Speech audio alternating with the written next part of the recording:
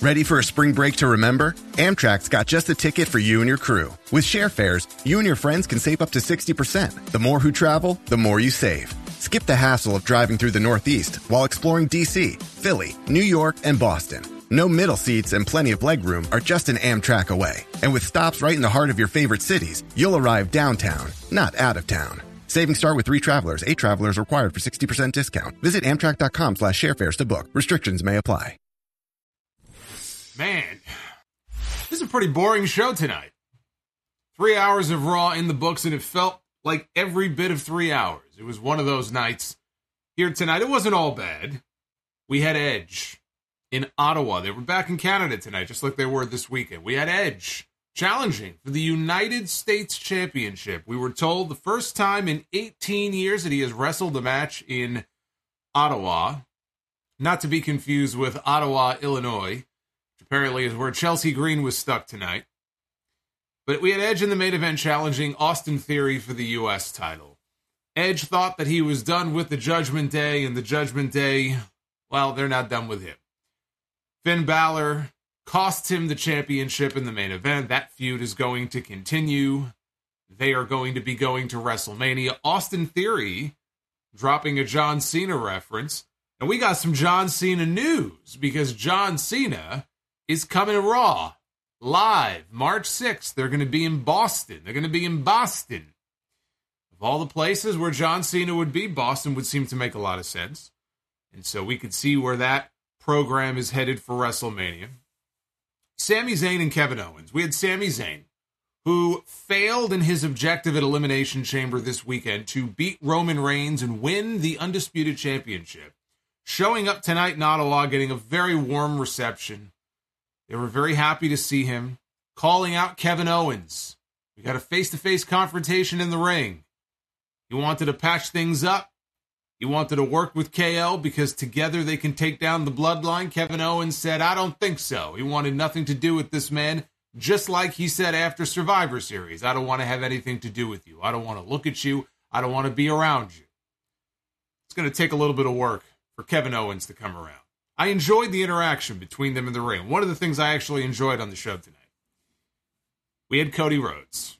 Very, very interested to see what reaction Cody would get coming out in Canada just 48 hours after Sami Zayn was screwed out of the championship.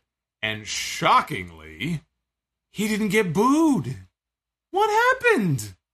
What happened? I thought we still had people who said that Cody Rhodes is going to be rejected, that Cody Rhodes is going to be booed in Canada after what happened to Sami Zayn the other day.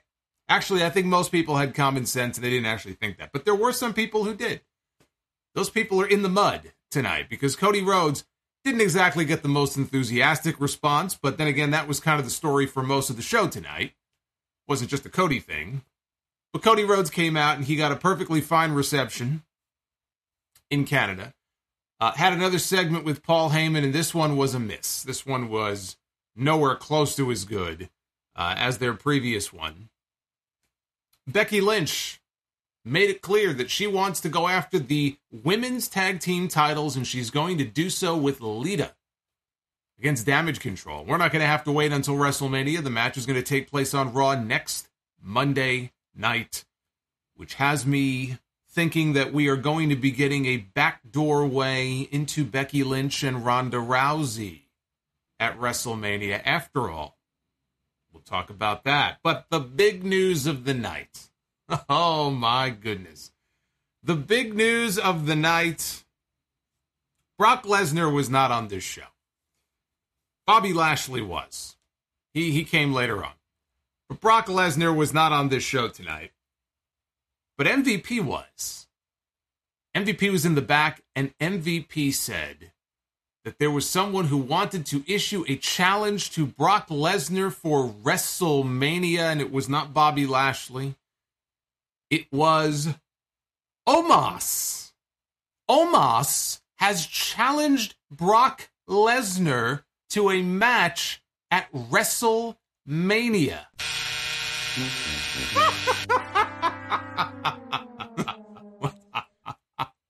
He said it. Actually, Omos didn't say anything. It was all MVP. But that's what MVP said. He challenged Brock Lesnar to show up on television next Monday to accept the challenge of Omos at WrestleMania. There's no way that we could get Brock Lesnar and Omos at WrestleMania. So I have a theory about what it is that we are going to get, and I sure hope I'm right.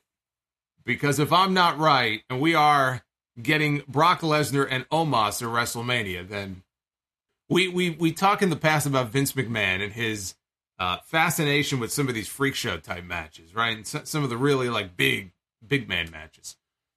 And Triple H now supposedly is running creative.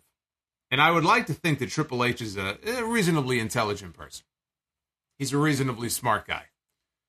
And he could see, it's almost like when you have two trains that are running on the same track and they're kind of coming in the same direction and you see them from afar and you wish you could do something to stop the collision.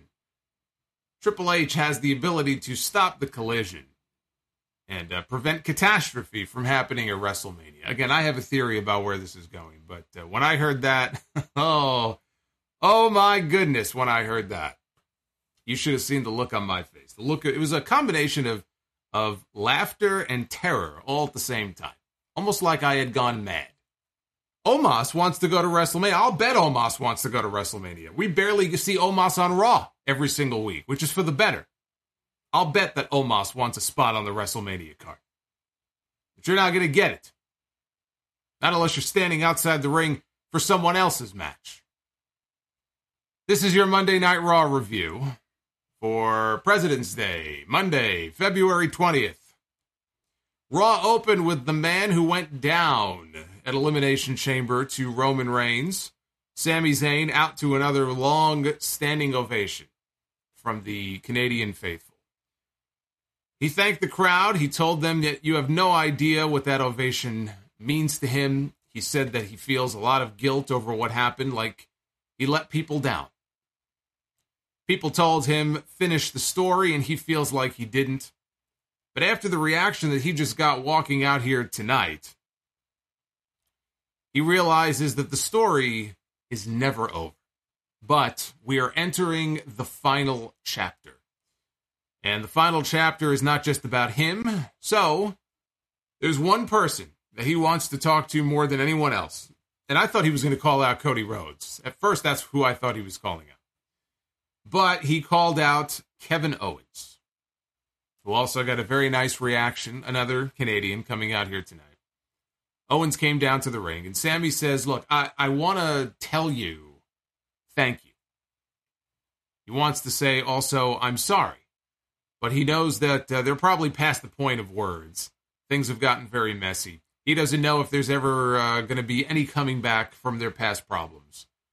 But Owens has said from day one, the only thing that matters is taking down the bloodline. And he says, now I have a mission. I will not rest until Roman Reigns and the bloodline come crumbling down. But here's the thing. He said, you couldn't do it alone. He says, I couldn't do it alone. But I do think that there's only one way to get it done, and that is if we do it together.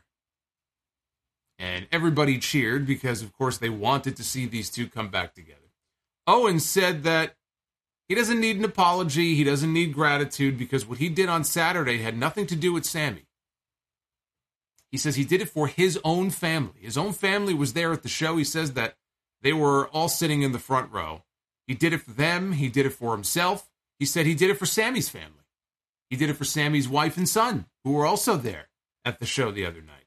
He did it for them so that they would not have to watch Sami get the hell beaten out of him the way that Kevin's family had to watch him get the shit kicked out of him at the Royal Rumble.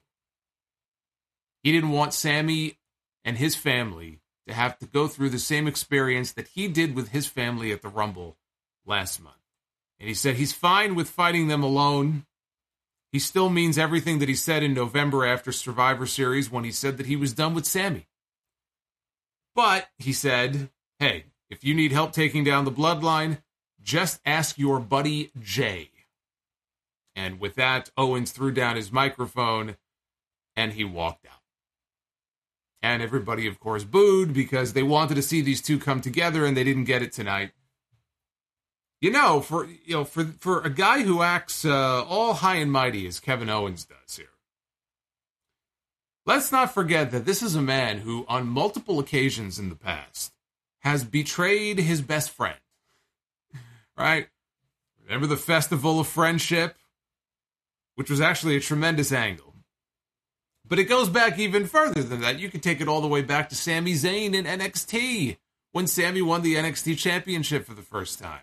And his best friend was there. That was the night Kevin Owens debuted, and he hugged his friend. And then what did he do? He turned on him, and he powerbombed him on the apron because he's an asshole. He's a jerk. And yet here he acts all high and mighty and disgusted at what Sami Zayn has been doing with the Bloodline over the past few months. Anyway, I like it. I like that Owens is going to make him work for it. I like, in hindsight, it would have been nice, in Montreal at the end of the pay-per-view to get the big reunion, but they do have 6 weeks of television to fill, and there really is no rush. If they're going to announce a tag team title match, build to a tag team title match, them against the Usos, they've got plenty of television time left for them to get there. And so why give it all away at once? So they're going to make you wait for it. But it was clear in this promo, he made it very clear that he took what happened at the Royal Rumble, which was a heavy angle, that they did at the Rumble. He took that very personally.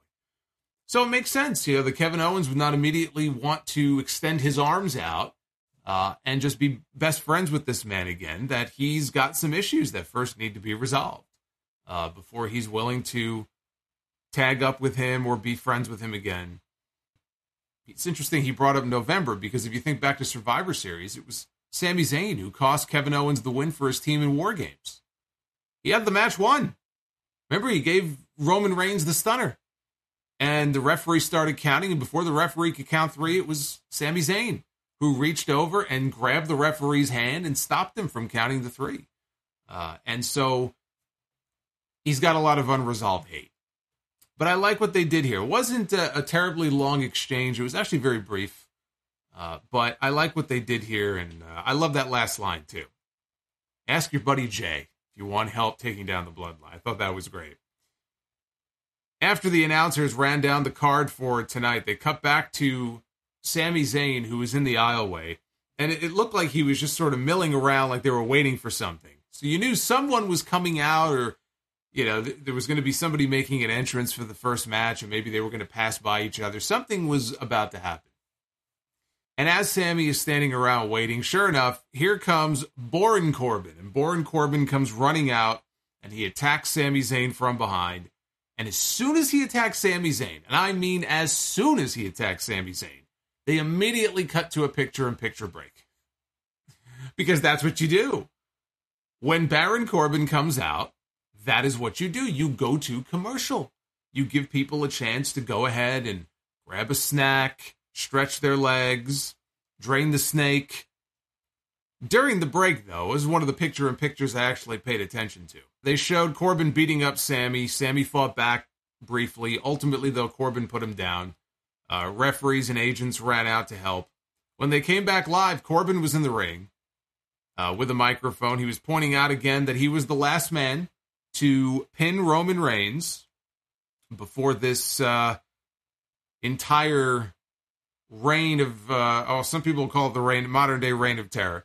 But this extended reign that Roman has gone on, the last pinfall loss he took was at TLC in 2019 to Baron Corbin. And so he loves reminding people of that. So he mentioned that again. They also mentioned that he had predicted that Sami Zayn would be beaten by Roman Reigns at Elimination Chamber. He told Sami that his story is over.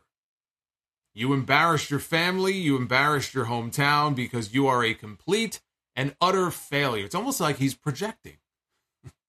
Well, was he looking in the mirror when he said this?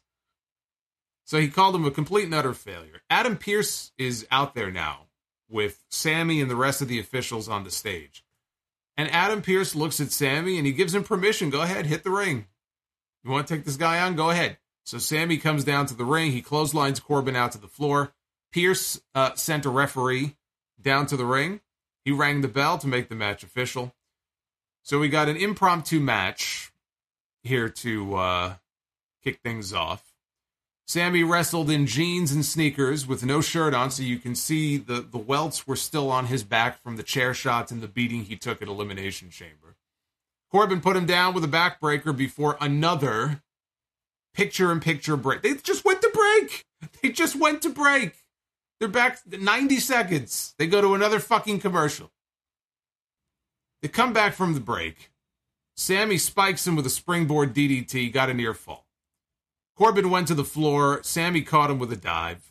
Back inside, Corbin hit the deep six for a near fall. 30 seconds later, Baron Corbin clotheslined Sammy in the corner.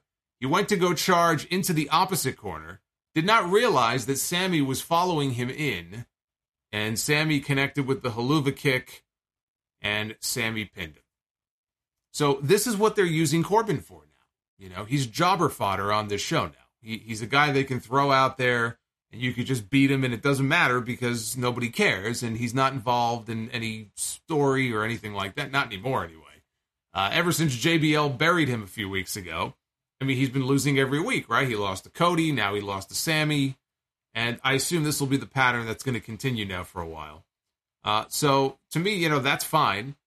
And it gave the fans in Ottawa the match with Sami Zayn, right? They got to see Sami Zayn wrestle. So I thought this was fine. We got a sit-down interview with Byron Saxton interviewing Rhea Ripley, who had Dominic sitting with her. Byron wanted to ask her about Edge and Beth Phoenix, and of course they got the win over the Judgment Day the other night. Rhea really didn't want to talk about it, but Byron tried to press on. Byron would not let this go, like Ariel Helwani, trying to get the answers he wanted about CM Punk from Tony Khan, and Tony Khan wouldn't budge. Tony Khan said, I can't talk about it. I don't want to talk about it. So he tried to press on here, and Dominic said, look, she doesn't want to talk about it. And he warned Byron that if you keep asking stupid questions, you're going to find out what I did to people who talk too much when I was locked up. You don't want to fuck with ex-con Dom. Byron switched topics to Charlotte Flair. How do you respond to Charlotte saying that 3 years ago she taught Rhea a lesson? She taught you a lesson. And this year she's going to put you in your place. Rhea said that, right now I am the best bloody woman in WWE. And Jon Moxley said, did somebody say bloody? She said that the only lesson is that Rhea Ripley doesn't make the same mistake twice, and she is walking out of WrestleMania the new SmackDown Women's Champion. From her lips to the wrestling gods above. Let us hope, if Triple H has any good sense about him, that will be the outcome of WrestleMania. Byron asked Rhea what we can expect this Friday when she goes face-to-face with Charlotte on SmackDown. Rhea said, you'll have to tune in. You'll have to just watch the show to find out. Dominic told Rhea that his deadbeat dad has a match on SmackDown on Friday, so I think I'll tag along. And Rhea said, sure, you can come with me. You know, it is that time. They got to start building now to the match, the inevitable match between Rey and Dominic at WrestleMania. So it does make sense the Judgment Day would venture on over to the Blue Brand, and they would start the build to that match. And that was the end of that. Not much to this, but I always enjoy when Rhea and Dominic are on screen together.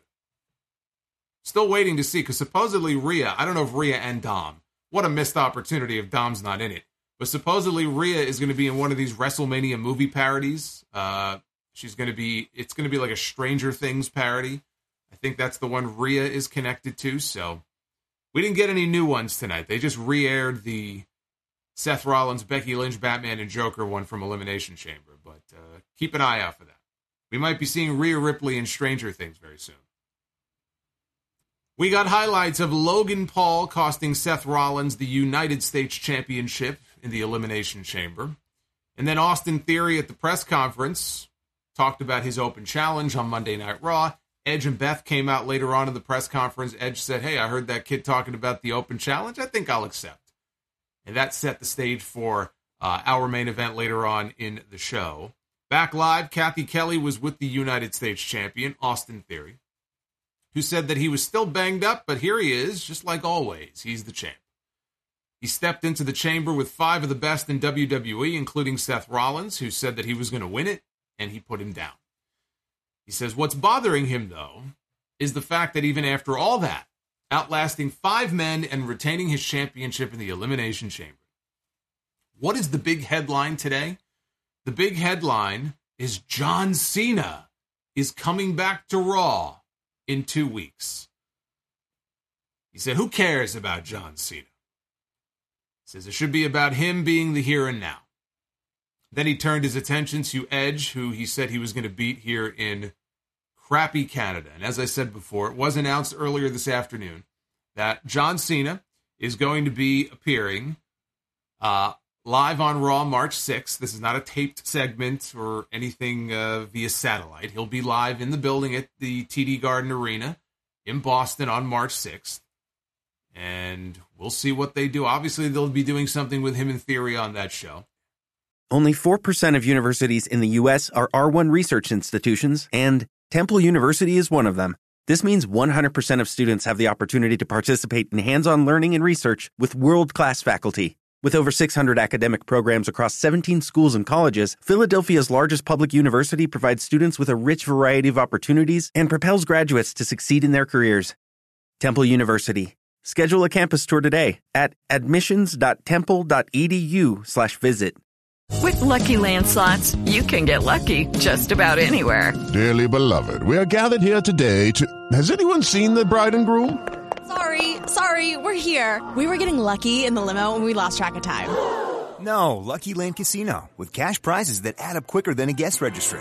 In that case, I pronounce you lucky. Play for free at LuckyLandSlots.com. Daily bonuses are waiting. No purchase necessary. Void where prohibited by law. 18+. Terms and conditions apply. See website for details. So we'll see. The only question really is, when we get to WrestleMania, will the United States Championship be on the line? I still don't think it's necessary. They may feel like it adds a little something to the match. And John Cena certainly, he's got a history with that United States title and doing open challenges. But as I said on the podcast, I just feel it makes the outcome a little less unpredictable. If there's no title on the line, you can make an argument for either one of them winning. Austin Theory should win the match. If it's me booking the match, Austin Theory, the new guy, the up-and-comer, he goes over. Cena puts over kind of what they see as the next Cena. That's the way you do it. If the title is on the line, it makes it very unlikely that John Cena is going to win, because John Cena is not going to be around, to defend the title. I mean, I suppose it's possible he could block out his schedule to appear on Raw that Monday after Mania and then drop it there. And you know what? The more I think about that, I was giving that some thought during the show when I was thinking about this. If John Cena was available to be on the post-WrestleMania edition of Raw, I still am not enamored with the idea of Cena coming back. He does one match one time a year, and he beats Austin Theory. I still feel Austin Theory should win. But if, let's say, the title's on the line and Cena were to go over in that match, and he was going to defend his title in his own open challenge on Raw that Monday, it would be the perfect spot to debut a new big name. And there's been a lot of rumors going around about potential free agents coming to WWE. What would you think about a scenario in which someone like Jay White, Switchblade Jay White, debuts on Raw after WrestleMania, beats John Cena, wins the U.S. title? That would be a hell of a statement to make in your debut. That would be a cool moment. But I still feel like this is a match that Austin Theory should go over. This is designed to get over the new guy, the present, not the past. But if he's available and if he's going to be around, again, that would be a hell of a way to transition the belt to somebody else and get over somebody new who is debuting on the show that night. So I just put that out there as a possibility. We had Dolph Ziggler one-on-one with Mustafa Ali. This is the feud that I'm sure very few of you have been paying attention to because it's hard to really care about any of this stuff. Ali has come off as unbelievably annoying. Just an annoying fucking guy who you want to see get his ass kicked. But Dolph Ziggler, it's hard to get excited about Dolph Ziggler because, my God, the guy's been around forever. They give him a little mini push every now and then, but by and large, he's just there to help make other people look good. And who could possibly care? These two are capable of going out there and having a very good wrestling match, but who could possibly care about this story? It's just not exciting. And this story, I mean, they've been shooting segments for YouTube and stuff like that, but, I mean, it's kind of been on the back burner now for a few weeks. So then out of nowhere, tonight we get the match. Ziggler against Ali. I didn't think it was possible for this crowd to care any less about this than they did.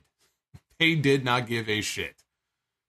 Ziggler tried to win with the Famouser, but Ali countered out of it with a handstand, which was clever. It was a clever way out of it. And he grabbed a crucifix for the surprise 3 count. They were 2 minutes into the match. Which, look, you give these guys 10 minutes, I'm sure they could go out there and have a very good match. But I'm glad they went the 2 minutes, because this was a match that just sort of existed. It didn't really need to be on this show. So they went 2 minutes. Ali got the shock win. He celebrated like it was a huge deal, which, considering how little television time he gets, and when he does, he doesn't do much, it probably was. It probably was a shoot. He was very excited to get a win on this show. Clearly, though, this program is going to continue. If they carry it on into WrestleMania, like I said, I don't know if they could get people to care enough about it. There's got to be some other element to this, because you just have Ali, who's been completely unlikable over the past couple of months. And Ziggler, who it's just hard to really care about anything they have him doing. Now, Kathy Kelly was backstage again, hoping to get a word with The Miz. And The Miz was making out with Maryse, his lovely bride. So while he was making out with her, she then presented him with a golden envelope for their anniversary. When he opened the envelope, he couldn't believe it was real. Whatever it was, whatever was on there, whatever it said, he couldn't believe it. He said, "This envelope made my dreams come true." This is even bigger, he said, than his half-court shot at the NBA All-Star Game, which Kathy Kelly pointed out did not count. And that is true, by the way. That is legit. I don't know how many of you saw it. If not, you could find it on the Twitter machine, I'm sure. There are clips of The Miz hitting this very impressive half-court shot, and everybody at the All-Star Game was all freaking out and going crazy, and it didn't fucking count. Anyway, he wouldn't tell her what the envelope said, because he said it needed to be broken by a world-renowned journalist, and I thought he was going to say Ariel Helwani. But instead he said himself, this is something so big that he has to break it himself next week on an episode of Miz TV. Kathy also reminded him about his match tonight with Seth Rollins, and Miz pointed out that his outstanding tutelage of Logan Paul, even though they had their falling out, remember, he brought Logan Paul into WWE. He said he takes great pride in the fact that his outstanding tutelage of Logan Paul ultimately led to Seth Rollins losing his bid to win the U.S. title at Elimination Chamber. Up next, we had the number 1 contender for the undisputed championship at WrestleMania, the winner of the Royal Rumble, the American Nightmare, Cody Rhodes, out to the ring at the top of the 9 o'clock hour for a promo. No booze. No booze in Canada, no less, for a man who calls himself the American Nightmare. I always thought that was very funny, how Hulk Hogan would always go to Canada and would just get a hero's welcome. He had nothing to do with Canada. He wasn't from Canada. He didn't have family in Canada. He may have told a story once about how he ran for prime minister and he would have won, but, you know, he lost by like 3 votes. I think that's one of the Hoganisms. Either that or I made it up, kind of like what Hogan does. But every time Hogan would go to Canada, they would go nuts for him, right? Also WrestleMania 6, WrestleMania 18, when he would go on Raw, they'd give him a standing ovation. SmackDown, he'd get a standing ovation. And he was the real American. And I always thought that was just kind of funny to me. That, you know, the guy who would come out to a song that literally said, "I am a real American," was cheered like he was a Canadian. And so Cody Rhodes comes out here, the American Nightmare. No booze, although they were not very enthusiastic about him. They were not going crazy for him. They were not going crazy really for anybody tonight, unless you were Canadian. They went crazy for Sami Zayn. They went crazy for Kevin Owens. And they enjoyed seeing Edge. And I guess they enjoyed seeing Lita. I guess Lita's not Canadian, but everybody loves Lita. So that was about it. But anyway, before Cody could speak, he was interrupted by the wise man, Paul Heyman, not in the arena like he was for their previous promo. But Paul was up on the video wall. He had both belts over each shoulder, and he was wearing a neck brace because he did eat the stunner from Kevin Owens the other night. Cody asked him, where are you? And Heyman told him, well, I'm in the back. And Cody said, well, if you're here, then that means you could come out here and talk to me face to face. Heyman said that he couldn't because he was attacked by Kevin Owens and he had to deal with the terrible Canadian healthcare system. If he was dealing with the terrible Canadian healthcare system, based on what people have told me, he wouldn't even have a neck brace right now. He'd be waiting 6 months before he even got one. Or so I'm told. I've never had to use the Canadian healthcare system. I'm sure it's a fine healthcare system. I just remember Lance Storm once on Twitter ranting about he needed some kind of procedure and it was going to take 9 months. I think he said, fuck it, I'm just not going to have it done. But anyway, so he's ranting and raving about that. He told Cody, man to man, you can't beat Roman Reigns. The fans booed. Heyman said that they can boo all they want. But he said, let's play hypotheticals. Let's play hypotheticals and say that the gods are smiling down upon you, Cody Rhodes. Let's say that at WrestleMania, Cody Rhodes beats the Tribal Chief to win the Undisputed Championship. Then, sir, what will your life be like? Said, have you ever heard the phrase indentured servitude? He said, that's not Roman Reigns because Roman Reigns has the wise man. But if Cody Rhodes beats Roman Reigns for these belts, you won't have Paul Heyman with you, will you, Cody Rhodes? Well, not unless Paul Heyman turns on Roman Reigns and goes with Cody Rhodes. What a swerve that would be. I'm not suggesting that's going to happen, but if that did happen, then Cody Rhodes would have his own wise man. So then Paul said, let's do some math. Which is probably a bad thing to do with, wrestling fans. Right? It's a wrestling show. Nobody wants to do math. He said, let's do some math. 200 days a year on the road defending these titles. 40 to 50 days, he goes, let's take the higher number. 50 days a year doing charity appearances and red carpets. 30 days a year overseas promoting the WWE brand. He goes, now we're around 280 days or so. Another 20 days promoting all the big pay-per-views and some of the live events. He goes, what does that leave? About 60 days or so at home. What did your brother Dustin say about your father, Dusty Rhodes, always being on the road and never being home? And even when he was home, he really wasn't. He says, is that the sacrifice you want to make? Heyman said Cody probably expected him to say something vile like, how Roman Reigns would keep Cody's wife warm. Heyman said, I'm not going to do that. He noted that Roman Reigns is a happily married man, but I'm not. And I assure you, Cody Rhodes, that's when you're going to find out that your WrestleMania dreams are going to become your own personal nightmare. And Cody finally spoke. He said, damn, he goes, Roman's great. He goes, Roman Reigns is great. But I've seen this play before. Do not send this man again. We haven't come face to face yet, but we probably will very soon, and I will tell you now the same thing I'm going to tell you to your face.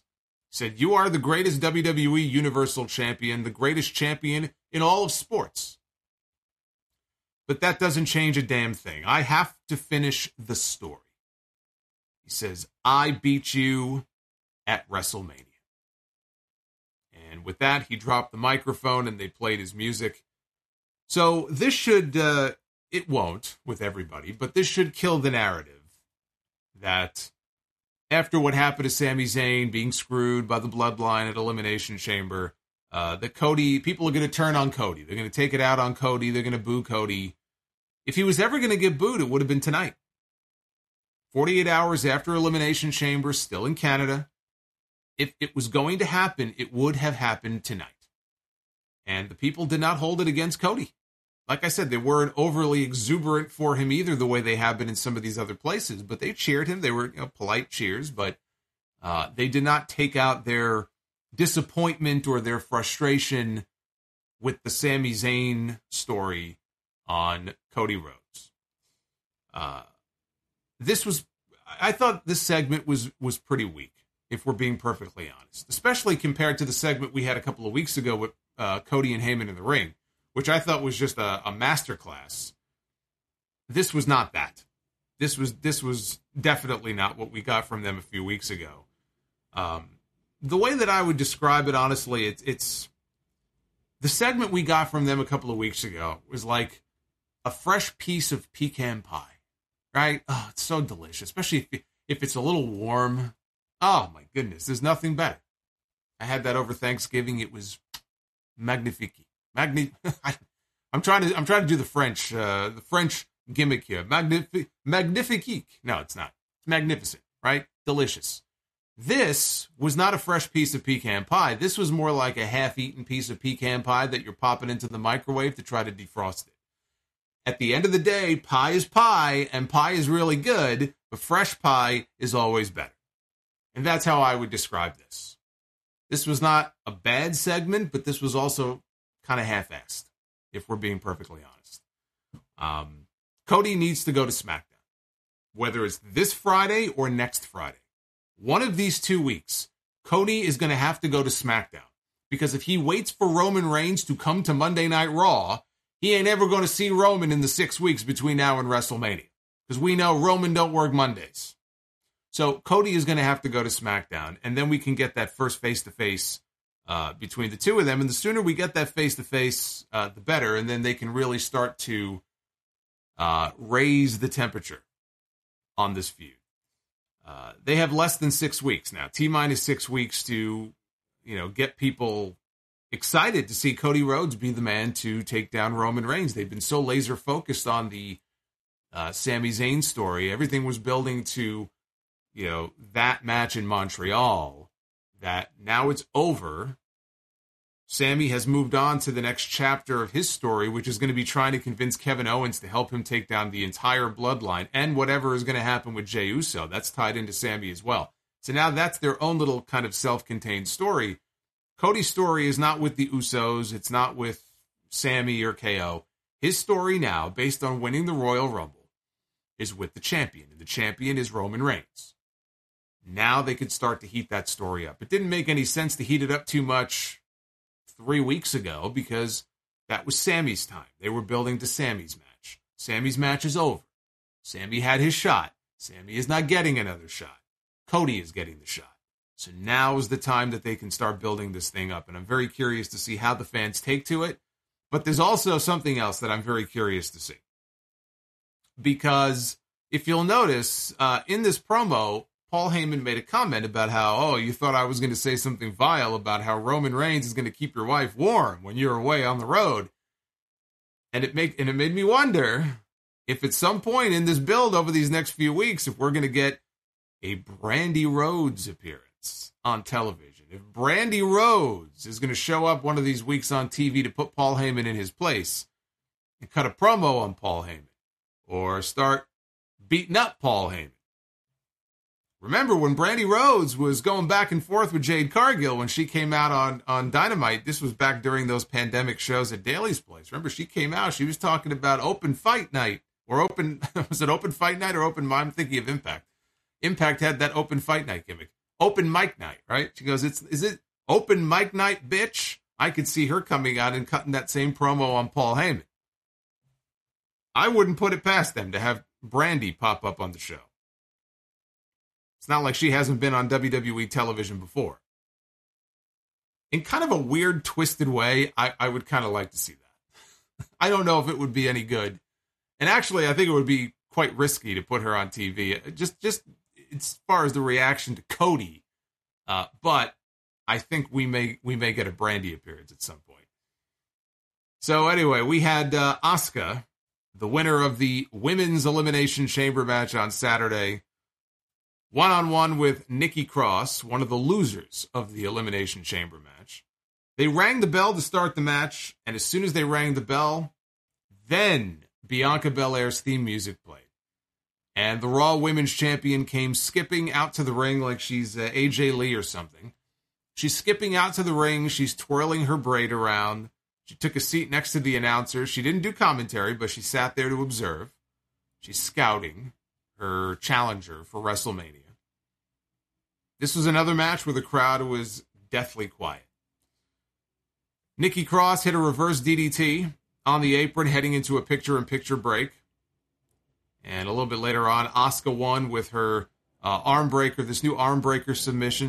You know, some people call it the Asuka lock. It's not the Asuka lock, though. I don't know why some people are calling it the Asuka lock. Asuka lock is the chicken wing. This is different. This is a different kind of submission. So she won with that. Maybe this is the new Asuka lock. Maybe they just decided to change the move.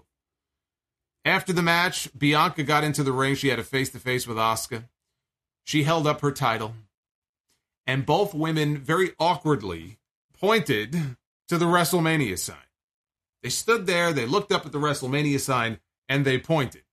Then all of a sudden, Asuka acted like she started choking, is acting like she's choking, and then all of a sudden this blue mist, this blue goo, is leaking out of her mouth, and she's smiling and she's laughing, and Bianca has this very kind of weirded out, disturbed look on her face.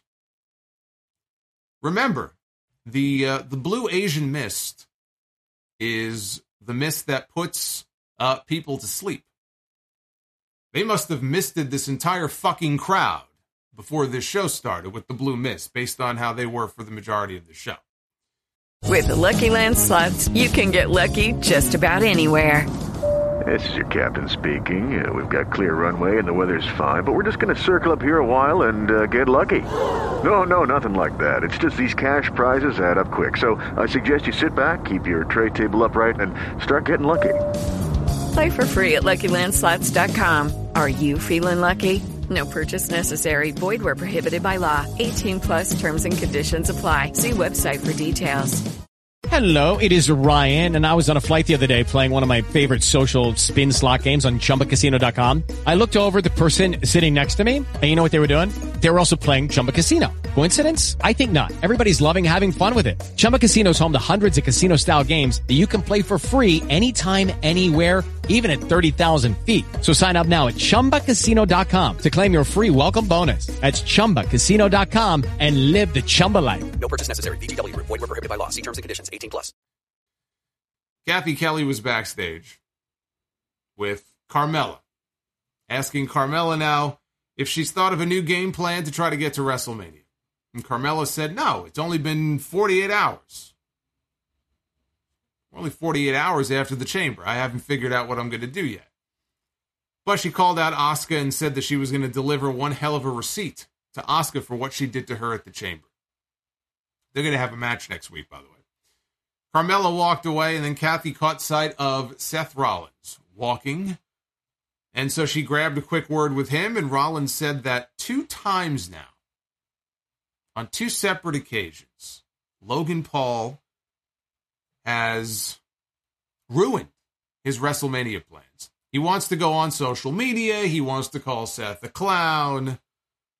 Well, Logan, the joke's on you. He said Logan may not be very familiar with a certain side of him, but anybody who's ever gotten on his bad side knows that side all too well. He's going to find Logan Paul, and he's going to hurt Logan Paul. And the fans cheered in the background. But tonight, since Logan's not here, The Miz seems like a perfect surrogate for suffering, since he likes to take credit for all of Logan's success. He'll be more than happy to take out his frustrations on The Miz tonight. After the break, they showed the end of the Brock Lesnar-Bobby Lashley match from Elimination Chamber.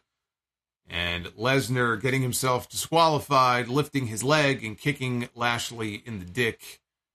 Well, really, I guess it would be the dick in the balls, right? You lift your leg up, you're just crushing everything that's in that whole region there. So he really did a number on Lashley then with that. I no wonder Lashley looked all pissed off tonight. I would be too. Lashley, I'm surprised he wasn't speaking in a higher octave like my my helium voice that I sometimes do here on the stream. I was half expecting Lashley to sound like that when he got on the microphone tonight. I thought maybe that's That's how he would sound. Brock Lesnar, you kicked me in the balls in Elimination Chamber. That's not funny. I don't find that funny, Brock. I'm gonna get you. I'm gonna get my revenge on you for kicking me in the dick. You can't do that to me. But anyway, so we got highlights. We got highlights of what happened at the end of that match on Saturday. Back live, MVP was in the back. He said that Brock Lesnar, you, sir, are a coward. Said you realized you couldn't escape Bobby Lashley's hurt lock, and so you got yourself disqualified. So then Omos, who we don't see on television every week, but he's there. And so Omos stepped into camera frame, and MVP said that Omos was issuing a challenge to Brock Lesnar for a match at WrestleMania. He said, show up next week, Brock, to accept in person if you have the intestinal fortitude. There's no way. There's no way that they are seriously considering Brock Lesnar and Omos at WrestleMania. I can't accept this. I'm all for Brock Lesnar not being in the main event for a change, right? He was in last year's WrestleMania main event. It wasn't very good, I didn't think. So you want to, give him somebody else to work with, move him down the card a little bit. But this is just ridiculous. This is ridiculous. This has to be a swerve. Triple H he's adding some comedy to the show tonight. It's some comedy relief from Triple H here on the show tonight. I would like to think, as I think about where this could be going, that this is MVP setting a trap. And not just MVP and a reunited Hurt Business, which we've been talking about, and there's been teases of it, but there's not been that full reunion yet. And maybe they've been saving it. He's luring Brock Lesnar back to Raw next Monday to lower the boom with a reunited Hurt Business. I'm talking Bobby Lashley, I'm talking Cedric, I'm talking Shelton, I'm talking Omos. Because he'd probably be part of that group too, I guess. So I think they're luring Brock to Raw to give him a beatdown, and then Bray Wyatt will show up. Not that Brock needs to be saved, but the lights will go out, the glitches and all that stuff, and Bray Wyatt will show up, or Bray Wyatt will, him or Uncle Howdy will show up on Raw next Monday, and ultimately that will get us to where I think we're going to end up, which is a triple threat match at WrestleMania. Because I don't see the WrestleMania match being Bobby Lashley and Bray Wyatt in a singles match. Bobby Lashley and Bray Wyatt in a singles match, and Brock Lesnar against Omos. If you were ranking the different options and possibilities on what to do with all these men at WrestleMania, you had to rank them A, B, C, and D. That would be D. That would be at the bottom of the list. D for dumb. Even a triple threat match with Lesnar, Lashley, and Bray would be better than that. I'll be hoping for a triple threat if that's what they have in mind. That's where I think this is going, though. I will not even entertain the idea of Brock Lesnar and Omos at WrestleMania because, as I said, there are better options than that, like the one that I just laid out. And I like the idea of bringing the Hurt Business back together. That would be one way to do it. It's like Brock coming back to Raw and you're trying to trap a wild animal and you drop the net on top of them. That's kind of what I think is going on here. Let us hope. We had Seth Rollins against The Miz. Rollins hit Miz with a forearm to the back of the head, put him down with the stomp. The crowd chanted one more time. Rollins played to the crowd, hit a second curb stomp, but still did not go for the cover. And again, the crowd chanted one more time. Rollins set up for a third stomp. The referee, though, intervened, tried to talk him out of it. Seth shoved him out of the way. He delivered a third stomp. This was too much for the referee to handle. He called for the stoppage and awarded the match to Seth Rollins. This was more competitive, frankly, than it should have been. Which, it's weird to say that because Miz is an established name. Miz is a former two-time WWE champion. The fucking guy is headlined WrestleMania. Not even CM Punk headlined WrestleMania. The Miz headlined WrestleMania before CM Punk did. But The Miz is largely a joke. Seth Rollins was screwed out of the United States Championship at Elimination Chamber. If anything, I'm surprised he didn't come out there more angry. So I thought this was more competitive than it should have been, especially coming out of what happened at the Chamber and getting screwed by Logan Paul. If I'm Seth Rollins, I would have been a hell of a lot more pissed than that, a lot more aggressive. And this wouldn't have gone the 10 or 11 minutes that it did. It would have gone at least maybe half that. So that's what I thought of that match. Adam Pearce was in the back, and he had a conversation, a very pleasant conversation, with Carmella. Thanked her for having a very positive attitude. He said that it was refreshing, and he was very happy, more than happy, to give her the match that she wanted next week against Asuka.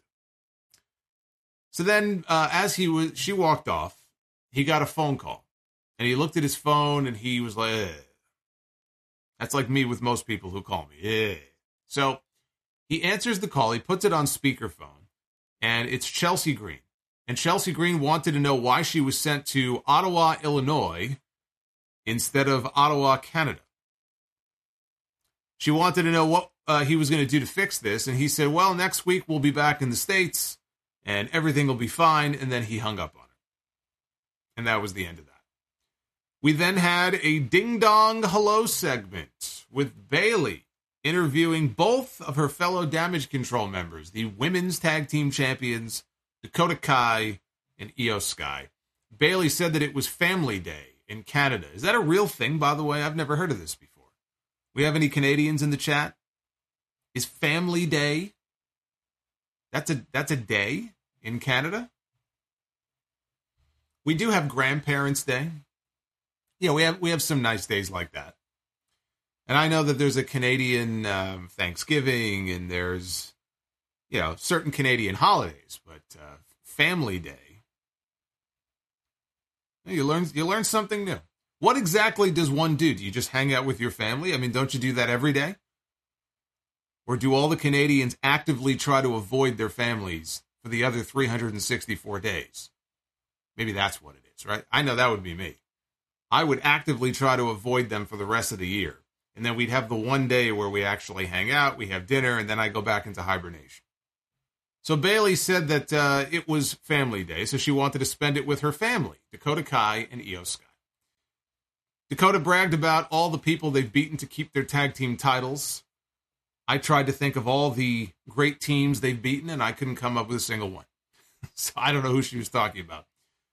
So then Becky Lynch interrupted and said the tag team titles have been collecting cobwebs. They have not been defended in a while.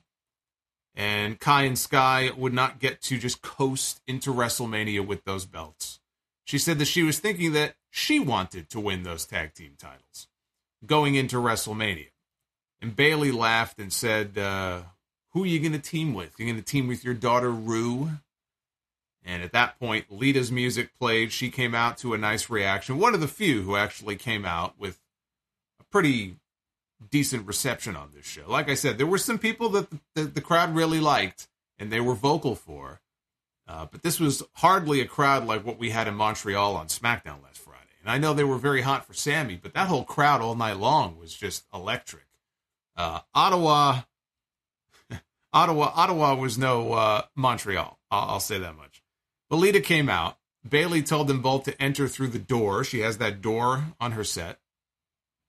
The same door, I thought that door was destroyed by JC Jane on NXT a couple weeks ago when she threw Gigi Dolan into it. I guess they installed a new door. So they came through the door. Bayley said that Lita doesn't even work here. And Bayley reminded the two of them that the last time they were in the ring, they tried to end each other. That was when they had that title match in Saudi Arabia. Lita said they're over it. It's in the past. It's old news. She said that her sights are set.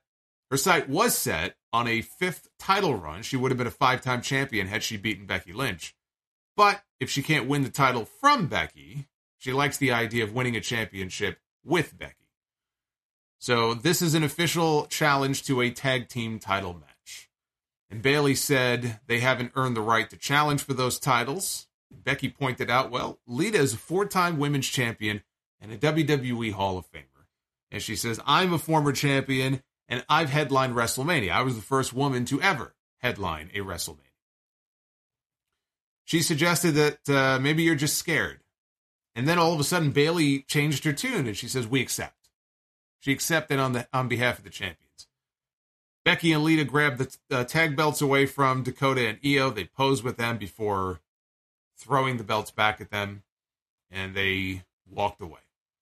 So we are going to get the match on Raw next week. This is not a WrestleMania match. It is official for next Monday. It will be Becky and Lita are going to be wrestling on Raw, challenging Dakota and Io. So I guess Dakota is cleared. She's going to be, we'll see. We'll see how many bumps, if any, she takes, but she'll be part of that match next Monday. Had they waited and done this match at WrestleMania, Bayley would have been the odd woman out. I mean, what's Bayley going to do? Be a manager? She's going to be in their corner at WrestleMania? That wouldn't have made a lot of sense. I still think there's a better than 50% chance we end up with a 6-person tag with Becky, Lita, and Trish. Trish at some point kind of joins with them. Then you have the perfect match, right? 3-on-3. You could do Becky, Trish, and Lita against Dakota, Io, and Bayley. So I still think that could end up being the WrestleMania match. But Becky and Lita going after the tag team titles, there either has to be some kind of disqualifications, schmaz type finish, because there's on no planet is Dakota Kai and Io Sky going to beat Becky Lynch and Lita in a television match. It's just not going to happen. So we may well end up with new tag team champions on Raw next Monday. There's a very good chance that those titles are going to change. And when I'm kind of looking ahead to WrestleMania, if you have Becky and Lita with the tag team titles, well, then what happens at WrestleMania? Ronda Rousey and Shayna Baszler are now a team on SmackDown. In fact, they just had a tag team match on Friday night. So I'm looking at this going, well, we heard months ago that any plans for Becky and Ronda one-on-one were cast aside many, many months ago. And you can understand why, right? People were hot to see that match. That was 4 years ago. That's one of those situations where you gotta strike when there's some real interest in that. Becky was torching Ronda on social media every week, and she was still kind of at the peak of her that whole run she had as the man when she was really in the thick of things. So they had to strike when the iron was hot with that. They didn't do it.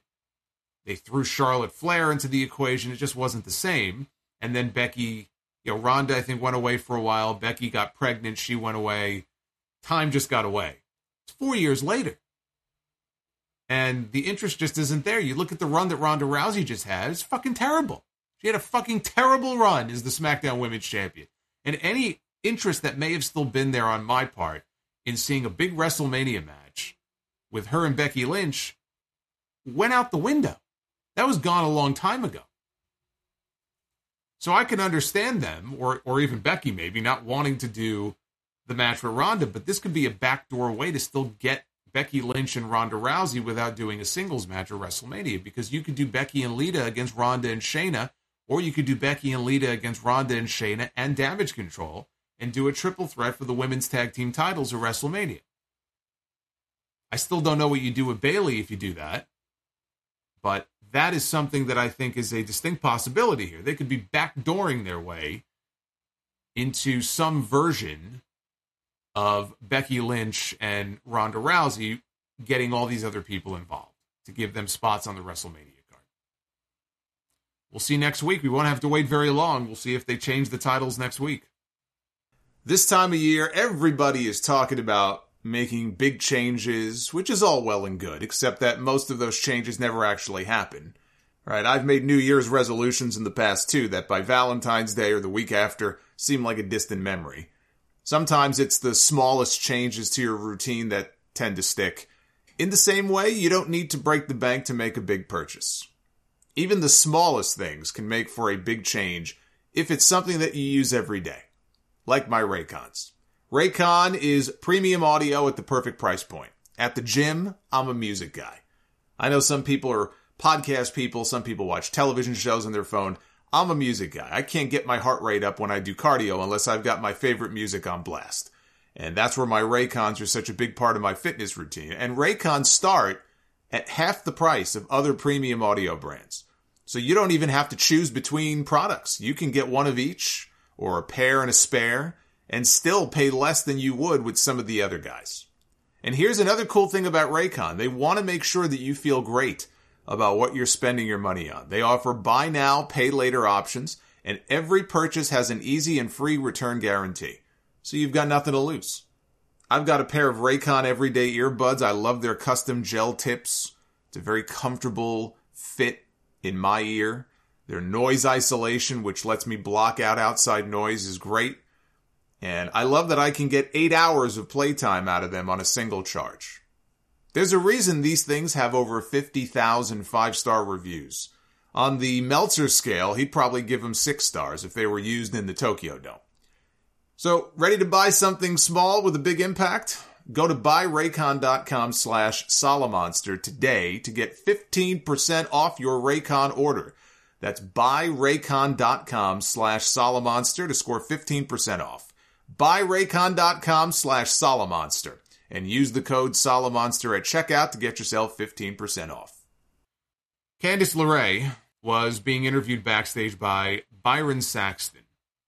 And Byron asked for an update on Johnny Gargano, who, of course, was one of the members of the U.S. title elimination chamber. He did not win. Candice said that he was banged up during the match. Then she looked over and she spotted Nikki Cross and said, hold on a second. She ran to Nikki to stop Nikki. She said, stop. Just stop. She said, I want to know why you've been following me around. You've been stalking me now for weeks. And I need to know why. She goes, I have a big match on Raw next week against Piper Niven. I can't be thinking about you. I can't be worried about you. If you're going to pop up, what you're going to do. Why? Why are you doing this? And Nikki leaned in and whispered something in Candice's ear. We couldn't hear what it was, but she whispered something. And then she ran away. And when Byron asked what Nikki said, Candice was very quick to betray this woman's confidence. I was like, boy, she whispered in your ear and told you something deeply personal. And then the first reporter who comes by and says, hey, what'd she say? And she just completely blabs. And she says, well, she told me that all of her friends are gone and she's all alone. And Candice had this kind of troubled look on her face, and she said that she had to go. What is this, The Last of Us? All of her friends are gone? What happened to them? This is a job. This is not a social club. You're not there to be friends. You're there to work and then go home. But boy, she didn't waste any time in revealing the substance of that big secret that Nikki confided in her. Even The Undertaker in all these interviews, when he's asked, what'd you say to Bray Wyatt at Raw 30? What'd you whisper in his ear at Raw 30? He's like, I'm not going to fucking tell you. I'm not going to tell. There was one report going around about what he said, which was bullshit. It's not true. But it's like, I'm not going to tell you. If I wanted you to know, I would have said it on the microphone so everybody could hear. So that was the end of that segment. I see, got a message here from our boy Nick, who's talking about, according to Fightful, Trish Stratus was at Raw tonight and was supposed to appear on TV, but left the arena before the Ding Dong Hello segment because there was a, quote, change of plans. So I will try to verify that if that did indeed come from Fightful. It was a little strange. They had all these shows in Canada. I was surprised that they would not have had Trish make an appearance, unless, of course, they're saving her for television in a few weeks to make the announcement of there being a 6-person tag. Then maybe they didn't want her to be on the show, but let's take a look here. Yeah, I guess she was there and she left. We don't know why. Could have just been something came up, maybe with her family or something. Hopefully everything's okay, but yeah, I still think there's a chance we'll end up seeing Trish anyway. But no Trish in Canada tonight. I still think Becky, Trish, and Lita against Damage Control makes the most sense. What you do with the tag team titles, though, is a question, because the tag titles belong to Damage Control. Ronda and Shayna are clearly being set up for a tag match at WrestleMania, so that sort of complicates things, which is why I said they could be setting up for a match also where Becky and Ronda are involved but you have all these other people as well. Chad Gable went one-on-one with Bronson Reed. This was another one in the win column for Bronson Reed, but I'll tell you what, they gave Chad Gable more offense than I thought they would. They gave him a lot here in this match. At Elimination Chamber, Bronson Reed got pinned. He was the first one eliminated, but it took 3 super kicks, and then it took 3 finishing moves to put the big guy down. They protected him as best they could. It took all of that ammunition to kill King Kong at Elimination Chamber. And then tonight he was back to his winning ways. But it was nice to see Chad Gable put up a fight and not get squashed. This was not a This was not a squash really in any sense of the word. Baron Corbin, we've seen him get squashed. Dolph Ziggler was squashed tonight more than you could say Chad Gable was. And even that wasn't a squash. I don't even like squash. But anyway, he got Bronson Reed up for a German suplex at one point. Reed went to the corner. He hit the turnbuckles, came bouncing out of the corner, and Gable caught him and took him over with a German suplex, which was very impressive. Otis was outside the ring. He was in Gable's corner, and Otis was distracted by Maxine Dupree. Now, to be fair, I think a lot of us would be distracted by Maxine Dupree. Can't really blame Otis for that. So she was scouting him for her Maximum Male Mid-Carders group. She gave him her business card. Meanwhile, Gable was trying to get Otis's attention. He was yelling for Otis. He had his back turned to Bronson Reed, which is a no-no. And Bronson Reed caught him with an avalanche in the corner, took him down with a power slam, pulled him into the corner, and went up for the Tsunami Splash. Squashed him like a bug. Pinned him. Bronson Reed picks up the win. This only lasted 3 minutes, but this was good. This is really good for the time that it lasted. Saying that out loud, if somebody's stumbling onto this stream. It only lasted 3 minutes, but I thought it was really good. It was. It was short, but it was good. Elias was in the ring. Rick Boogs was in the back watching on a screen. He was feverishly taking down notes. He said, "Who wants to walk with Elias at WrestleMania?" He said, "There's got to be somebody out there who wants to stand with the grandest performer of them all on the grandest stage." Bobby Lashley's music hit, and he came out. Here comes the Almighty. He's dressed in his gear. He's dressed to wrestle. He went and beat the hell out of Elias, put him down with the Hurt Lock. This wasn't a match. He put the Hurt Lock on him, and then he threw him aside, and then he grabbed the microphone. And Lashley said, not Brock Lesnar, not Bray Wyatt, not Elias. He says, nobody is going to break the Hurt Lock. He says, if you disrespect me, I'm going to put you down. Not as big of a reaction as you would expect for Lashley, but again, that was kind of the story of the night with a lot of these people. But I think part of the problem also is that people may be a little confused about how they should take Lashley. Because Lashley was a babyface. He was the ass-kicking babyface. Up until the most recent build to the match with Brock Lesnar coming out of the Royal Rumble. And a lot of weeks he clearly was meant to be the heel, or the fans took him as the heel between the two. They were cheering for, Cowboy Brock, Farmer Brock. And he was acting very heelish and very full of himself and very conceited. But even at Elimination Chamber on Saturday, as somebody correctly pointed out to me, when Lashley came out, he was slapping hands with the fans. He wasn't really doing anything particularly heelish. Same thing here when he came down to the ring. He got cheered, but he was slapping hands with the fans.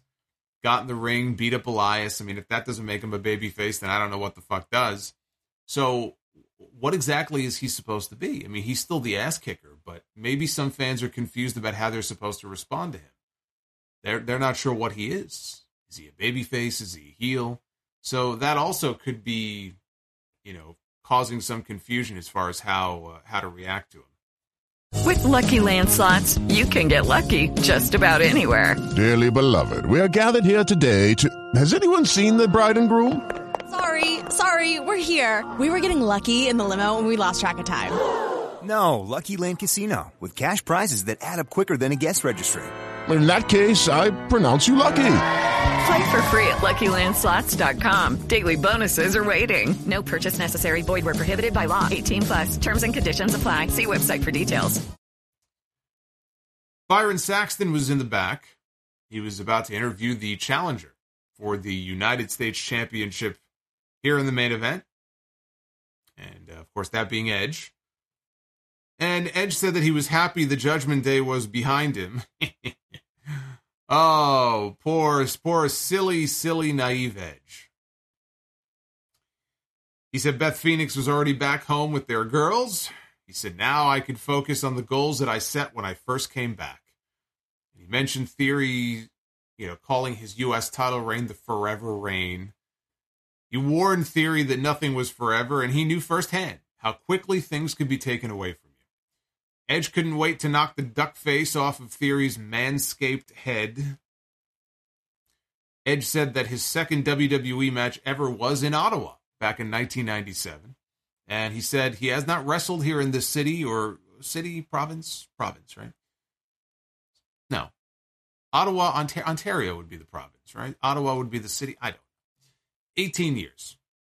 Whatever it is. 18 years it's been since he has wrestled a match in Ottawa. And he plans to walk into WrestleMania as the United States champion. He said, never say never. Well, I'm going to say never. Because our main event was indeed Edge challenging Austin Theory for the United States Championship. And before the match, Kevin Patrick, on commentary, said that Edge won the U.S. title once before against Kurt Angle back in November of 2001, when Austin Theory was only 4 years old. Just to put things in perspective here about how young Austin Theory is, he was 4 years old at the peak of the Alliance angle in 2001. I was thinking about that because I knew Edge held the U.S. title at one point. I was pretty sure it was during that Invasion period. But I think it was still branded as the WCW United States Championship at that time. So Edge would be the final, technically Edge would be the final WCW U.S. champ, even though it really wasn't WCW anymore. But as far as it being branded the U.S. title, Edge would be the last WCW U.S. champ because it was right after that. I think it was at Survivor Series or coming out of Survivor Series. I believe they unified the Intercontinental and the U.S. titles as one Intercontinental title. And it was a couple of years before they brought the U.S. belt back as the WWE U.S. belt. And I think Eddie Guerrero was the first person to officially hold the WWE version of that belt. So, yeah, some of these title histories get a little murky there. But, I believe Edge was the final WCW United States champion. And I still feel that WCW U.S. title design is still the best. The new one is not bad. The new one with the eagle and everything, I think it's a little big, but it looks nice. It's nicer than what they had before. But that WCW U.S. belt from back in the 90s is still my favorite design. So Theory hit a rolling drop kick through the ropes. He does that rolling into the ring into a drop kick move. Got two, which led to a commercial break. Theory tried a superplex after the break, but Edge dropped him and then hit a flying crossbody. Edge followed with a flapjack and the Edge-O-Matic. And Theory again tried the rolling drop kick into the ring, but Edge caught him and countered into a power bomb for a near fall. Edge tried for the spear. Theory moved, and he went face first. Edge did into the middle turnbuckle. Theory got a monkey flip, and Edge landed perfectly on his feet. He stuck the landing here. It's not easy to do, to land on your feet and not stumble. And Edge now, look, Edge he's a lot older, okay? He's a lot older than we remember him being before he went away for the 9 years. He looks it, okay? He's looking his age these days. And so he can't necessarily do a lot of the same shit that he used to do or at the same speed. This was impressive, the way he stuck the landing like that. Edge got Theory in a crossface. Theory was able to maneuver himself, get his feet on the bottom rope for a break. Theory got a pin on Edge and put his feet on the ropes, but the referee caught him and stopped the count. Theory then got him up on his shoulders. He tried for the A-Town down. Edge countered out of it, hit the execution, covered him. Theory kicked out. So now Edge is slowly rising to his feet. And he's setting up in the corner for the spear. Finn Balor runs down to the ring, just like I predicted. I mean, everybody should have predicted this because you knew that the feud with the Judgment Day was not over. Why would Finn Balor, after losing to Edge at Elimination Chamber, not come out and fuck him over in the main event? You should have seen this coming. So here comes Finn Balor down to the ring, and he jumps up on the apron. Edge knocks him off. Theory tried for a roll-up. Edge, though, countered it. He saw it coming in the back of his head. He turned around. He countered it into a roll-up of his own. Theory kicked out, and when he kicked out of the roll-up, the momentum sent Edge into the ropes. The referee wasn't looking because he was still looking over at the timekeeper going, no, 2 count only. Meanwhile, Balor gets a kick on Edge. He kicks him right in the side of the neck. And Edge stumbles backwards into the A-Town down. This time the champion nails it, and he pins Edge to retain the United States Championship. And so the forever reign, the supposedly forever reign, continues. You know, you had to know going into Saturday, anybody with any common sense, put your personal feelings and your emotions aside. You had to know Sami Zayn was not leaving Montreal with the undisputed title. He was the hometown hero. He was coming in there with all that momentum, but you knew he wasn't going to beat Roman Reigns. And he didn't. But you should have expected that, right? You should have known there was going to be a lot of dejected fans that night and people who were very deflated when that match was over. So it wasn't really much of a surprise, but you did. You had a whole building full of people who were very dejected, right? So what did they do? They beat the hometown guy in the main event in Montreal on Saturday. And then 48 hours later, they come to Ottawa. They put the other big Canadian star in the main event, and they beat him too. The fucking balls on the people in this company. Vince McMahon, Triple H, one thing that has not changed. This company is all about heat. It is all about getting heat with this company. This was no different. They beat the Canadian on Saturday, and they couldn't help themselves. They beat the Canadian again on Monday. So there you go. Balor then got back in the ring after the match was over. He put a beat down on Edge. He gave him 2 diving foot stomps off the top rope. They showed a replay of the finish. Then when they cut back live, Balor went back up for a 3rd time, and he came off with a 3rd foot stomp. And they very quickly rushed off the air at that point for their shitty Chris Lee show was on immediately after Raw tonight. You know, if they're going to put Jailbirds on their network, then they should give Dominic a show. If they gave Dominic his own reality show, like him and Rhea, I would watch that. I would watch that over this Chris Lee crowd. Good main event. Not great, but a good main event to close out what I thought was a very average episode of Monday Night Raw. It had some good parts to it. I enjoyed the opening stuff with Sami and Kevin Owens. That I enjoyed. Look, the main event was good, but I also really enjoyed, as short as it was, I enjoyed the match with Bronson Reed and Chad Gable as well. And there were also a lot of boring moments, frankly, on this show. And this crowd being lackluster for a lot of the stuff, it's one of those things like, what came first, the chicken or the egg? Do you blame the crowd for being kind of dead for a lot of what was on this show? Or do you say, well, didn't have really much to cheer for, so you can understand why they were like that? I don't know. I guess it depends on your perspective, but yeah, they didn't necessarily give the people in Ottawa a whole lot to cheer about for a 3-hour show. I don't know that they gave them enough. So this was a very, very average episode, just not very exciting. You know, now coming out of this, we'll have another 5 weeks between now and WrestleMania. They have time to really kind of ratchet up the interest in a lot of these top matches on the show. But tonight, one thing they did move stories along for WrestleMania. Baby steps. But they did slowly start to move things along, which, you know, they need to be doing, but just not a very exciting show, I didn't think. Next week on Raw, we have a whole bunch of matches already announced, which is very unlike them. Usually Raw, like today, I went to go check the lineup to put the preview together, and they had 2 things announced. That was it. Finally, at like 7 o'clock at night, I saw that Seth Rollins was wrestling The Miz. I said, oh joy. But next week, we have Dakota Kai and Io Sky defending their tag titles against Becky Lynch and Lita. We have Piper Niven one-on-one with Candice LeRae. Asuka is going to be wrestling Carmella. Miz TV, I guess Miz is going to reveal what the golden envelope is for. And Brock Lesnar. Brock Lesnar is expected to be on Raw next week to respond to Omos's challenge to a match at WrestleMania. What? I'll tell you one thing. It'll be a very interesting review when Raw goes off the air next week, especially if we don't get the swerve that I'm expecting. But I'm expecting the swerve. So we'll see next Monday what they do. Here's the poll.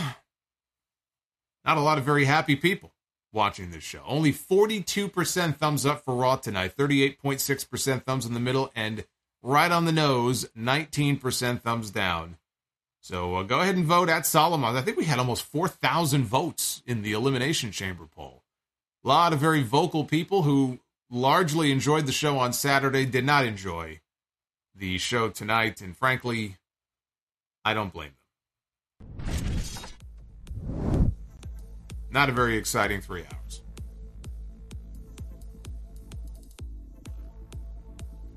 I hope you enjoyed this review more than Raw. At least I can give you that. I can give you the gift, I hope, of a better show than WWE did tonight. That's all I can do. All I can do is hope. We, by the way, I believe we did smash our likes goal. Yes, we did. Holy shit, did we? Wow. We're already up to almost 500 likes. We only need 5 more. Who's going to be lucky number 500? Hit that thumbs up. We'll be doing Be the Booker a little bit later on. Right now, I'm going to go through your super chats. I thank you, everybody who sent one in. You guys are awesome, man. You guys rock. I can only hope that you guys enjoyed this review more than I enjoyed watching this television show. We begin with Luther Angel with the $2. Solomonster, will you train me to wrestle at Hog? You don't want me training to wrestle for any promotion. I'm certain you can find somebody better than me. Joshua Edwards with the $2 says, Homo sapiens. We have done it. Joshua, thank you again, though, for those gifted memberships earlier. Lamar Smith with the $9.99. What's good? Says, I'm starting to see your point now about Cody and how adding Sammy would hurt him. I can admit that when I'm wrong. There's nothing wrong with it. Hey, look, we all get it wrong sometimes, and it's nice to be able to say, you know what? I had it wrong. Look, when I did the podcast yesterday, what did I open with? When I talked about Elimination Chamber and the fallout from the pay-per-view, I said, with the benefit of being able to sleep on it, not for a long time, I didn't get much sleep, but with that benefit of being able to sleep on it and watch it back in the morning, I said I think I was a little too harsh on what they did in the main event. You know, by not being so declarative with the Jey Uso stuff and having Jey turn or, you know, make his decision, because now they can milk this story out and try to create some compelling television here with the storyline heading into WrestleMania. So, you know, I admit it. I was wrong about that. I was harsher than I felt that main event deserved to be. You know, when you're wrong, you're wrong. It's nothing wrong with that. But yes, I've been saying this for how many weeks have I been saying this for? You make that main event a triple threat at WrestleMania, you're sabotaging Cody. You've already invested in him. You made him the Royal Rumble winner. If you didn't want him in the main event, then why do you win the Royal Rumble? What's done is done. You can't unring that bell. You don't make a triple threat match because you're throwing a monkey wrench into a story that you've been building now for months, which includes a tag team match. And I'm glad to see that they're not doing that, because that would be the wrong move to make. Lamar says, is it me or are there more and more commercials every single week? No, it's not just you. It feels that way, but it's not even, you know, more of them, but just the weird placing of them, one right after the other. Again, that's a network thing. I don't think that's something WWE has any control over, but man, I mean, they got to get that shit in check. It just feels like it gets worse and worse every week. Azen with the $13. I like Cody, and I think the Mania match will be decent. I just hope we're not sitting here 3 years from now saying what a missed opportunity Sammy and the Bloodline story was during the Mania 39 season. I don't think we will, but talk to me in 3 years, I guess, right? Hulkling93 with the $10. I get Theory's a heel, but I'm getting Y2J Undisputed Champ vibes where he doesn't make the heel decisions himself. Instead, he just exists as champion and everybody else just feuds around him. Nick Grasso with the $9.99. Tell me they are not really going to do Omos and Lesnar at WrestleMania. That would be horrible. I would take Lesnar Wyatt over that any day of the week. Where are they going with the women's tag titles at WrestleMania? Well, we just talked about that during the review. I gave my thoughts on that. Thank you, Nick. Canyon Price. Greetings from a Texas Rangers superfan. What's going on, Canyon? Pitchers and catchers have reported one of my favorite times of year. That means the baseball season is almost here. Pitchers and catchers have reported the Mets are already beginning their championship season. They're in preparation. Gotta believe.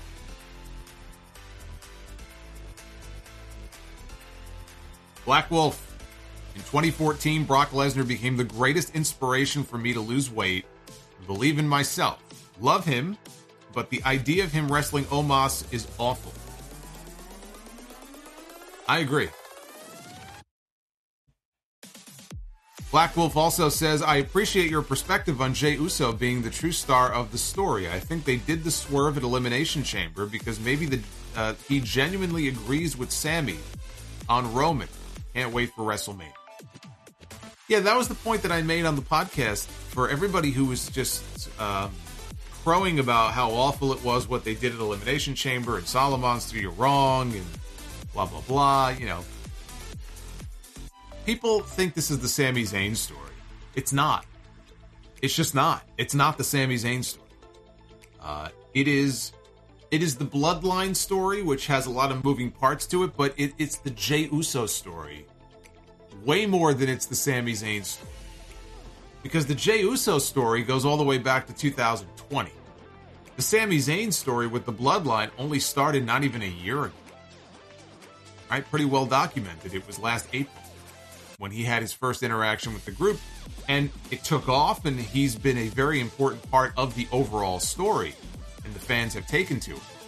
But this is a Jey Uso story, and I think some people have lost sight of that fact.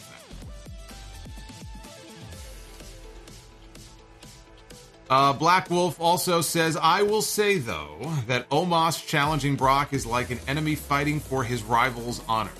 It's a bad matchup, but I like the optics. Fire Panda, thank you for the super chat. Uffman Entertainment, Lesnar against Omos. There's your cinnamon toast crunch. Oh my god. You know, I forgot about that. It could be. Omos and Brock Lesnar in a cinnamon toast. Well, you know what? If it's a cinnamon toast crunch match, maybe there's no wrestling involved. Maybe it's just a long table in the ring and it's like a 60-second timer, and the one who eats the most cinnamon toast crunch in the 60 seconds without, vomiting it up wins the match. That would still be awful. Judy was boring. Hello. Then Judy discovered ChumbaCasino.com. It's my little escape. Now Judy's the life of the party. Oh, baby, mama's bringing home the bacon. Whoa, take it easy, Judy. The Chumba life is for everybody. So go to ChumbaCasino.com and play over 100 casino-style games. Join today and play for free for your chance to redeem some serious prizes. ChumbaCasino.com. No purchase necessary. Void where prohibited by law. 18 plus terms and conditions apply. See website for details. ADTR, hey, what's going on? ADTR 210 with a $10 super chat. How about this scenario? Sammy gets a rematch against Roman on Raw or SmackDown. And then Jey Uso betrays Sammy and Owens saves him. That will set up the tag titles at WrestleMania. What are your thoughts? So you're suggesting that Sammy lose again? I mean, it gets you to the same place, and it gives you a big match that you can promote on television, but, you know, again, they're in full promotion mode now for Cody Rhodes. So if you're still leaving out there the idea that this story with Sammy is going to linger for a few more weeks, I just feel like it eats into the build for Cody's match. I think they need to let it go. You know, yes, Roman needed help, but he pinned him, he beat him, it's over. I wouldn't go back to it. I think there are other ways that you can get there, where Kevin Owens saves Sammy and they come back together. It's not a terrible idea. I just feel like they have to be focused now on Cody. And if they're still, you know, looking to get to another Roman and Sammy match, let's say in 2 weeks or 3 weeks, because they have no pay-per-views in March, right? You could conceivably build this up as a big main event in the middle of March on Fox, you know, on an episode of SmackDown, and it would do big numbers. But I don't know how smart that is. I'm not totally against the idea, but I don't know that it's something I would do. God of Seduction with the $2. Been a while since Reigns used the guillotine. I believe he beat Goldberg with the guillotine in Saudi Arabia. James Hall, that may have been the last time he used it. Did he use it on Brock in the WrestleMania match that they had? He may have used it on Brock. James Hollins, buy or sell Bray against Lesnar or Omos against Lesnar. Oh my God, you're giving me some terrible options here. Rizzo with the $10 super chat. I would like to see Brandy talk as well, but it can't be in one of those smart fan cities like Philly or New York. I think those fans would boo her and Cody. Well, that's why I said you got to be really careful, because they've handled Cody very well so far, but the Brandy stuff could blow up in their face. So yeah, maybe save Brandy for Peoria, or if they're going to be, are they going to be in Corpus Christi at some point? Maybe Corpus Christi. You could do something there. Rizzo also says, I think I got the blue mist the last 2 years of Raw. Also interested to see SmackDown on Friday and see how they explain Solo not being at the Elimination Chamber. Well, look, I mean, I had to be here. I had to do my live stream for you guys. I couldn't be there, so there you go. Boomerang, I just want to give a shout out to all of the Homo sapiens in the chat. And he says, rise up. It's like a cult. Drehund with the $5. If you could define each era with a single image, which ones would you use? For example, the Andre Hogan stare down for the Golden Era.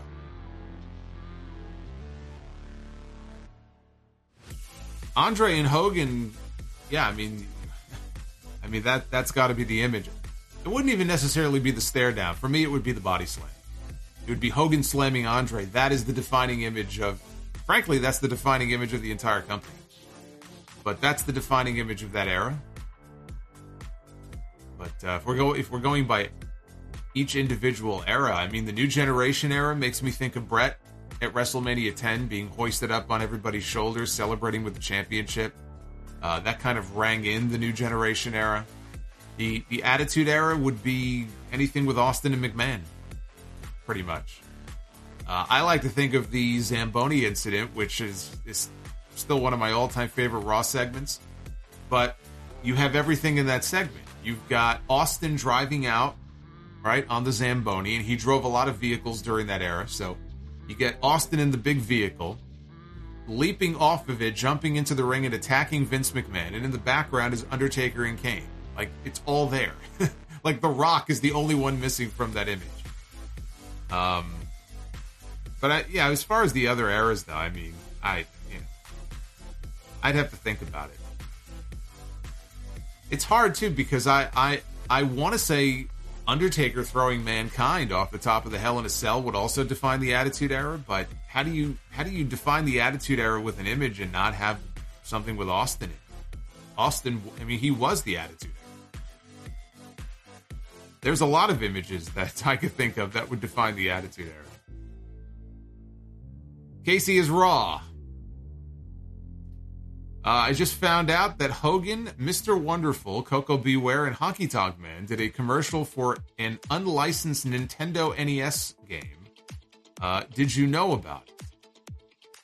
I did not. I don't know what game it would have been for, if not a wrestling game. So maybe you can fill me in. EJ Slamp, for the record, Ottawa, Illinois is a quaint town. It's home to the beautiful Starved Rock State Park. I'm going there next week. I highly recommend it. Well, if you see Chelsea Green, tell her I said hi. Nick Grosso, according to Fightful, this is the super chat I read before. He said that Trish was at Raw tonight, was supposed to appear on TV, but left the arena before the Ding Dong Hello segment because there was a change of plans. See, I'm going to venture a guess. I'm going to venture a guess that she heard that Omos challenged Brock Lesnar to a match at WrestleMania, and she was so thoroughly disgusted by this that she walked out of the building. I don't want people to report this like it's confirmed news. I'm just saying, I heard that.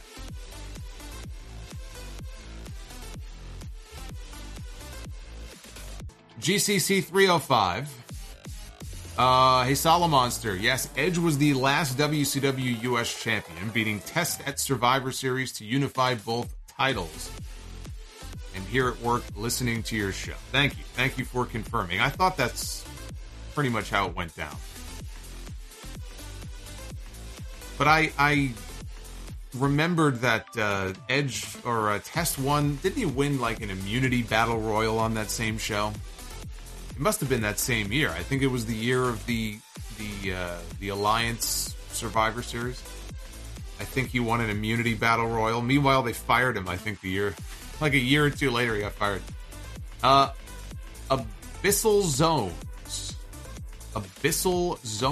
with the $3 super chat. It was due to a clip on this very channel that I made a last-minute decision to attend the show in person. I wanted the chance to see Edge live. Well, that's very cool. What clip? I'd be curious what clip it was. Well, I hope you enjoy. I mean, look, I thought it was a good main event. And I don't know how many of these Edge has left. He's been openly talking about wanting to retire soon in Canada somewhere, so I know he wants to have his last match in Toronto. Daniel Malcolm, the gift of Solomonster. Drink it in, man. That's right. The Mount Vernon kid Christopher Bennett got another name for us. We are the Solo Crew. That's not bad. I prefer Solomonsters. All my little monsters here on this channel. Rizzo with the $10 super chat. Prediction: WWE announces in Saudi the day before their next pay-per-view over there that Saudi now owns WWE. Them selling to Saudi makes the most sense, especially with Comcast allegedly out. I think Uncle Saudi has a very good chance of landing WWE. If Vince McMahon really wants 9... Oh, it's Solo Bane.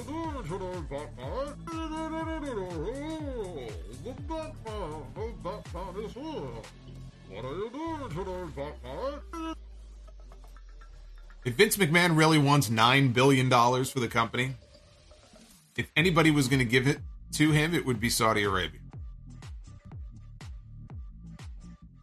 Aussie of Steel.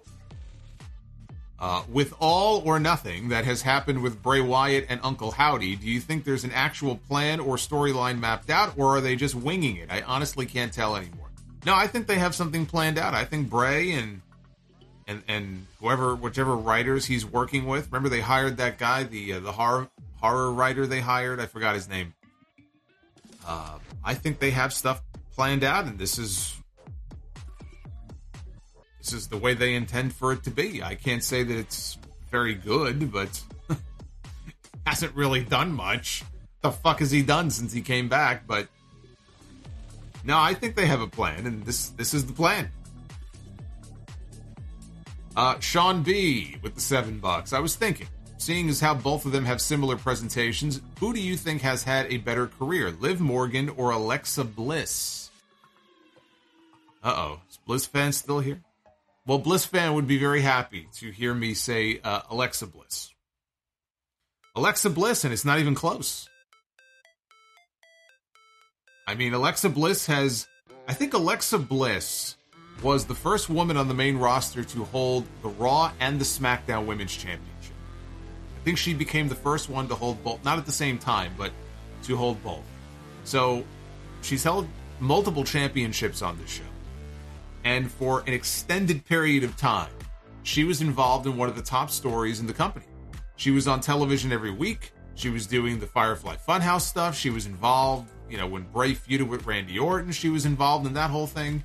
So, who's had the better career so far? Alexa Bliss. Daniel says, at least Omos doesn't have a title for Brock to take. There's still time between now and WrestleMania. He could win the U.S. title. John Cena could cost Austin Theory the U.S. title, and Omos could win the U.S. belt. I wouldn't be assuming anything. Near, Omos against Lesnar against Lashley against Goldberg. Lucrative contract on a pole. I don't know how lucrative Omos' contract is. But I'm sure the other three make very good money. Rizzo with the $20. I don't feel as confident about Punk not wrestling in AEW as I did when Brawl Out happened, and now I don't feel confident Cody beats Roman. A lot of us were certain that Drew was beating Roman, and that didn't work out. I wasn't so sure about that. Now, you can tell, look, WWE has been they're very committed to this. They're very committed to this. They beat Drew in Cardiff. They beat Sammy in Montreal.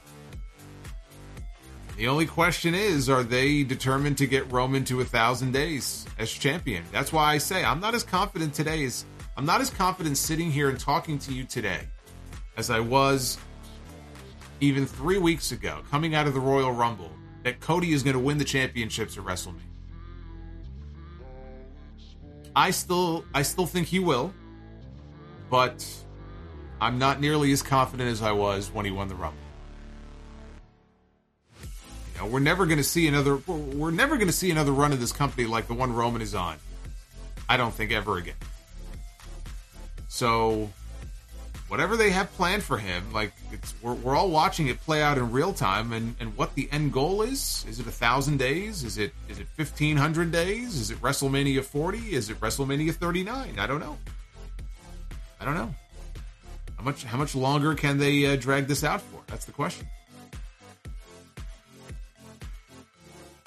Cody winning with a dusty finish, or doing the dusty finish of all finishes with Cody at WrestleMania, that would be quite poetic, wouldn't it? Can you imagine a dusty finish in the main event of WrestleMania?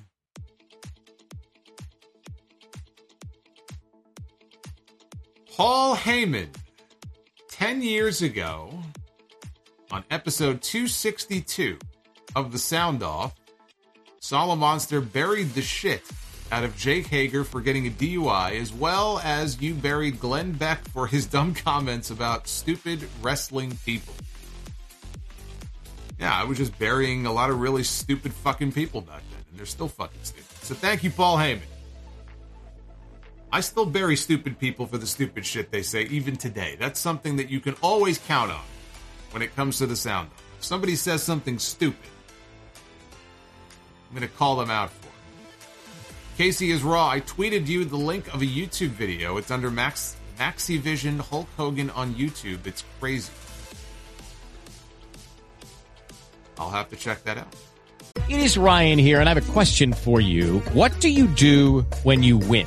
Like, are you a fist pumper, a woohooer, a hand clapper, a high fiver? I kind of like the high five, but if you want to hone in on those winning moves, check out Chumba Casino. At ChumbaCasino.com, choose from hundreds of social casino-style games for your chance to redeem serious cash prizes. There are new game releases weekly, plus free daily bonuses. So don't wait. Start having the most fun ever at ChumbaCasino.com. No purchase necessary. VGW. Void where prohibited by law. See terms and conditions. 18+. Fire Panda says, Homo sapiens are not a cult. It is a way of life. Always remember, Omos will light the way, and all you have to do is let him in. Yeah, it's a cult. Zizu coming in with the final super chat. There I am. There you go. Doing the Solomonster dance. I don't know what the fuck I was doing in that super chat. Why isn't WWE going private being considered more? I feel like that would be best for the fans, and keeping it in the family is not a bad option. Keeping it in the family is not a bad option for who? For who exactly? I feel like that's one of those things that could be good, and it could be very, very bad. Because then he doesn't have to answer to anybody. He doesn't have to answer to the SEC. He doesn't have to answer to the shareholders. He takes it private. He gets enough money to take this company private. He gets to stay in charge. He can do anything he wants. He can take over again. He can make whatever decisions he wants to make. Are you really prepared, Zizu, to sit there and tell me that that's the best possible scenario for WWE? I'm not so sure about that. Be careful what you wish for. Instead of pointing to the WrestleMania sign, he'll make all the wrestlers every year point to a giant sign with his face on it, Vince McMahon's face on it. Anyway, thank you for all of the enlightening super chats. The goal tonight was 450, right? 450 was the goal. For Be the Booker, we are over 550 likes. And so keep hitting that like button. Get us to 600 and above. It helps the video out. So I very much appreciate that. And let's be the Booker.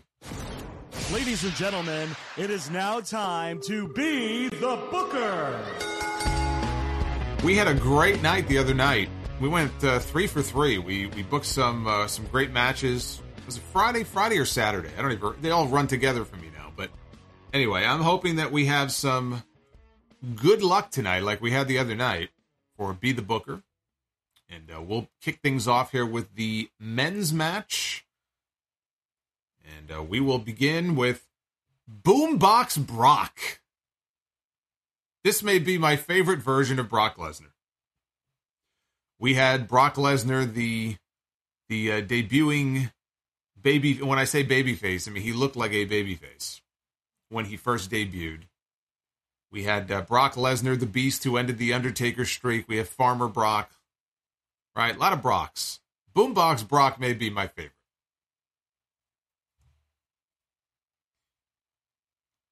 It'll be Boombox Brock taking on Big Daddy Cool Diesel. Yes. I'll take Brock Lesnar against Diesel over Brock Lesnar and Omos. I'll take that, man. At least Diesel is a star. Diesel could work. You know, when he was in there with the right opponent, Diesel could work. His matches with Bret Hart and Shawn Michaels proved that when he had his working boots on with the right person, he could work. Brock Lesnar and Diesel, that would have been a big match back in the day. Let's go for the women. Let's go for the ladies. Be the Booker. We begin with the fabulous Moolah.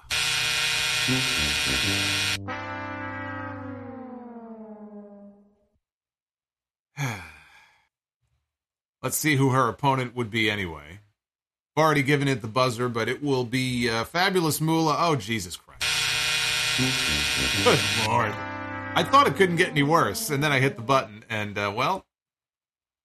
Fabulous Moolah and Rosa Mendez. What level of hell?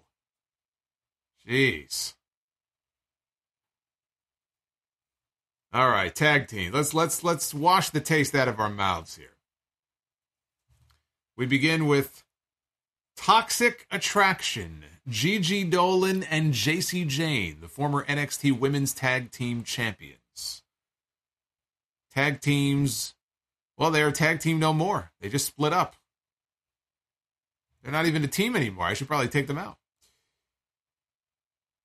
Toxic Attraction going to be taking on the Rhodes Scholars. Cody Rhodes and Damian Sandow. Not a good night. Brock Lesnar against Diesel, which could have been a main event on any card. And we go from there to Fabulous Moolah against Rosa Mendez and Toxic Attraction against the Rhodes Scholars. You know how many tickets I would sell to that show? I'd have to put Brock and Diesel just front and center on the poster and put the other matches like in little fine print on the bottom. Maybe we'd sell a few hundred tickets. Dr. Dakota Scorpio, we could have gotten Brock against Nash in 2003. Yeah, but it wouldn't have been... His physical prime was not 2003. And that's post quad tear, by the way. So his physical prime, I mean, he could still work. You know, it's not like when they forced him into a ladder match in 2011 against Triple H. I don't know whose bright idea that was to put fucking Kevin Nash and his 18 knee surgeries in a fucking ladder match, which, by the way, is his last match ever for a major promotion anyway. Was a ladder match against Triple H. But that would not have been Prime Nash, though. 2003 was not Prime Nash. You could take like 90, 95, 96 Nash against 2002, 2003 Brock. That would have been better. GCC 305. I don't know why, but I always thought that 1992 Sting against 2002 Edge would have always been a banger of a match. What say you? My tax return came, so here's $5. Thank you, GCC. Yeah, I think Sting and Edge, Prime Sting against Prime Edge would have been a very good match. You know, again, one of the things that, and the reasons we do the Be the Booker stuff, when I was growing up and I had a subscription at the time to WWF Magazine, and they used to have this fantasy warfare segment. It was always one of my favorite columns in the magazine, where they just did these fantasy matches. What would happen if Hulk Hogan wrestled Bret Hart? And what would happen if, you know, the Macho Man got into the ring with so-and-so, whatever. And I always enjoyed that. I always enjoyed the fantasy warfare aspect, and it made me think, you know, how would that match have looked, you know? So Be the Booker, it's kind of like a more modern version of that. And tonight, the fantasy turned into a nightmare with some of those match pairings. But Sting and Edge, I think, would have been very good. One last look at the poll. Again, please vote at Solomonster. We got only 42% thumbs up for Raw tonight. This was not a great show. This is a very, very average, very, very mid, I guess you would say, edition of Raw tonight. Hopefully we will have a better episode of AEW Dynamite on Wednesday than we did last Wednesday, because I really did not like that show. And then I tried to watch Rampage on Friday, and I saw Kenny Omega and AR Fox playing basketball, and I said, peace out. So hopefully we get a better episode of Dynamite this Wednesday. And, of course, we have the SmackDown stream on Friday. So you have those streams to look forward to. And, of course, if you missed it, episode 796 of The Sound Off is currently up right now on all the usual podcast platforms. We covered a lot of good shit on that episode, and we will be back with episode 797 next Sunday. I'm always here. I'm like the mailman. I always deliver. Even on holidays, I deliver more than the mailman does. I don't think we had mail today. Today was a federal holiday. I don't think there was mail, but you know who delivered? This guy. So anyway, be well, stay safe. I will be back with you live on YouTube on Wednesday night. Thank you for all the super chats and all the channel memberships. You guys rock. I'll see you guys on Wednesday night. Take care. With the Lucky Land Slots, you can get lucky just about anywhere. This is your captain speaking. We've got clear runway and the weather's fine, but we're just going to circle up here a while and get lucky. No, nothing like that. It's just these cash prizes add up quick. So I suggest you sit back, keep your tray table upright, and start getting lucky. Play for free at LuckyLandSlots.com. Are you feeling lucky? No purchase necessary. Void where prohibited by law. 18+ terms and conditions apply. See website for details.